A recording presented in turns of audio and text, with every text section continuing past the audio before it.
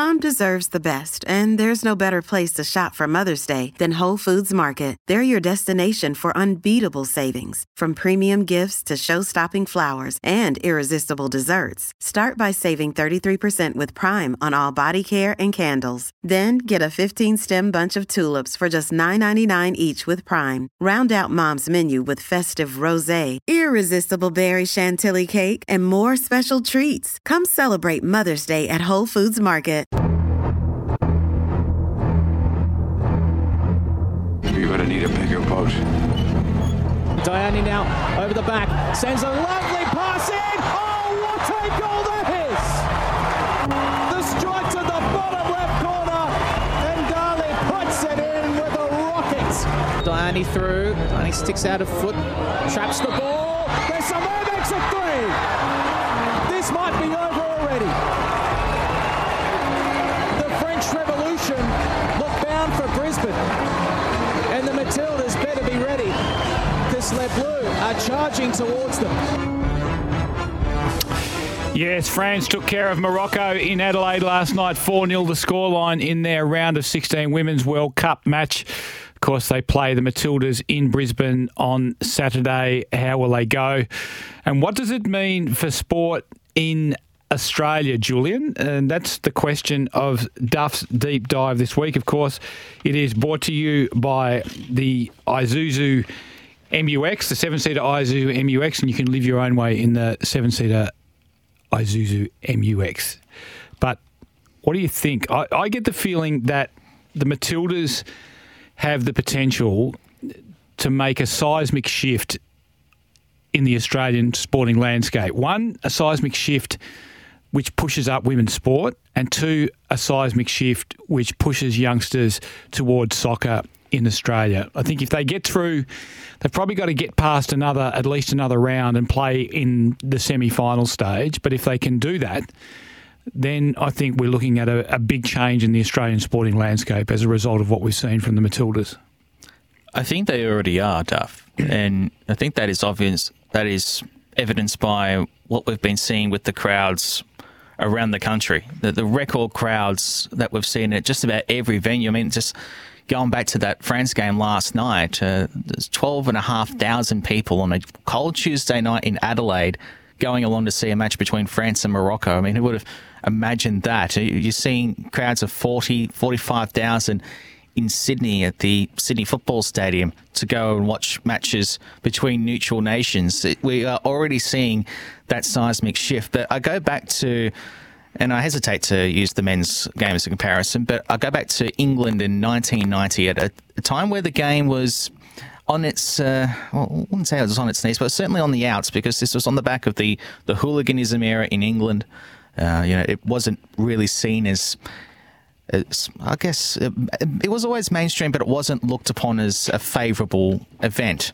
And then come the England side of the 1990 World Cup, and they made the semi-finals and reinvigorated a country's love for football and their national team. And then on the back of that, a couple of years later, the Premier League is formed, and obviously you're off to the races. But I do agree with you on the point that they're probably one more win away from truly embedding that, much like how the England men's side did in 1990. I think that a semi-final berth at this World Cup, at minimum, would be that moment for the Matildas and for Australian football as a whole. This isn't just a gender situation anymore. This isn't just about women's sport. This is about the code as a whole.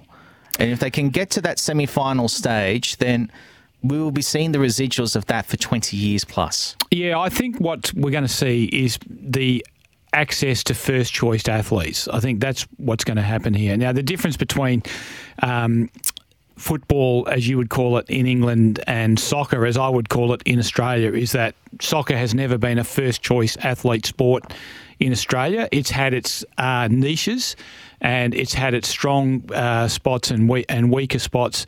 It's always been a story of missed opportunity, I think, with soccer in Australia. Just at the point where you think they're going to break through, they will stumble, they will mess up in some way. Administratively, they've been shambolic. But what I do see here is the hero worship, the adulation that's going to be bestowed on these players. And it's no longer just about Sam Kerr. That's the other thing. The fact that Sam Kerr has been mainly missing from our first 4 matches at this World Cup.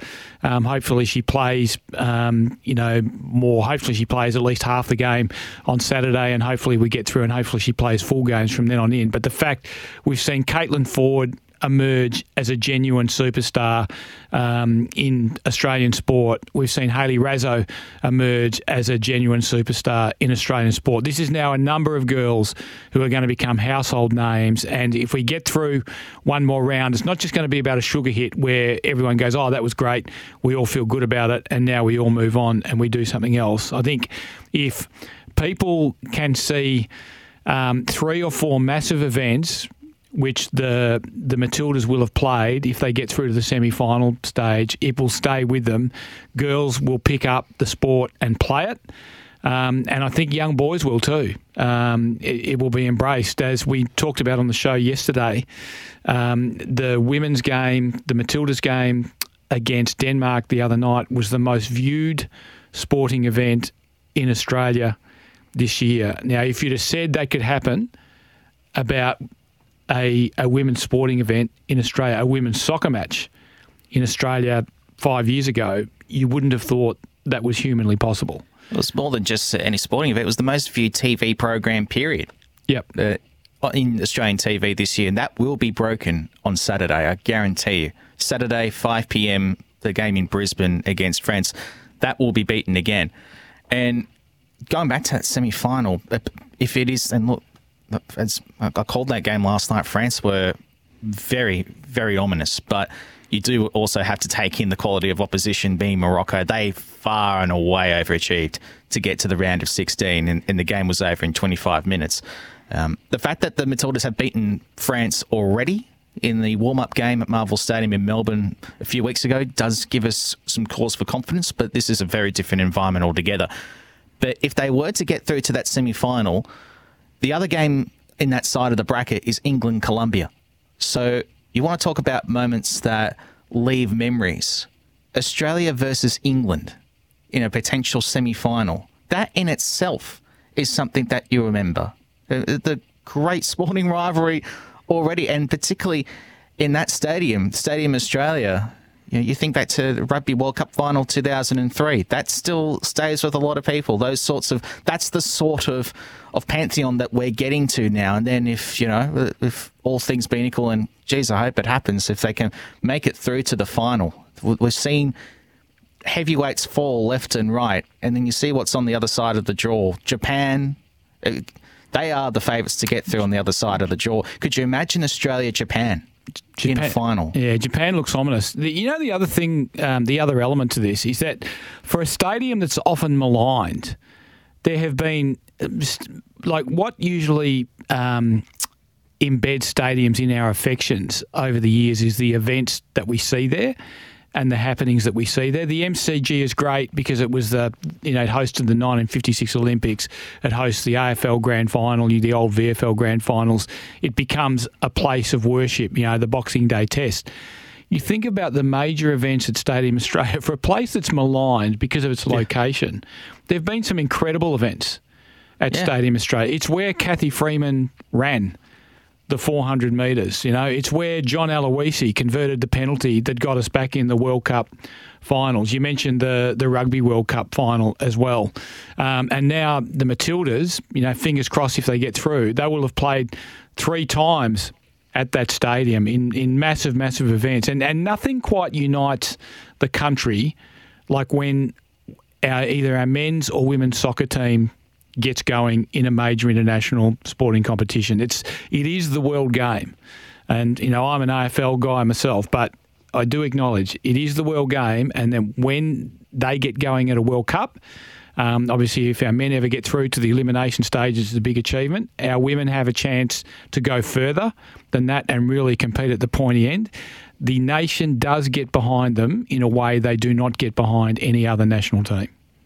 I was in that stadium the night that the Socceroos won the Men's Asian Cup against the Korea Republic in extra time. And I grew up in the area, so I know full well about how maligned that stadium is. When it's empty, it's horrendous. But when it's full, it is as amazing an atmosphere as any stadium in the country. Yep, I agree. What do you think? You can have your say on the Temper at Bedshed text line. That is 0487 736 736. You can call us on the open line on 13 12 55. That's been Duff's Deep Dive. Thanks to the 7-seater Isuzu MUX. You can live your own way in the MUX. Visit your Isuzu Ute dealer today. We'll be back after the break.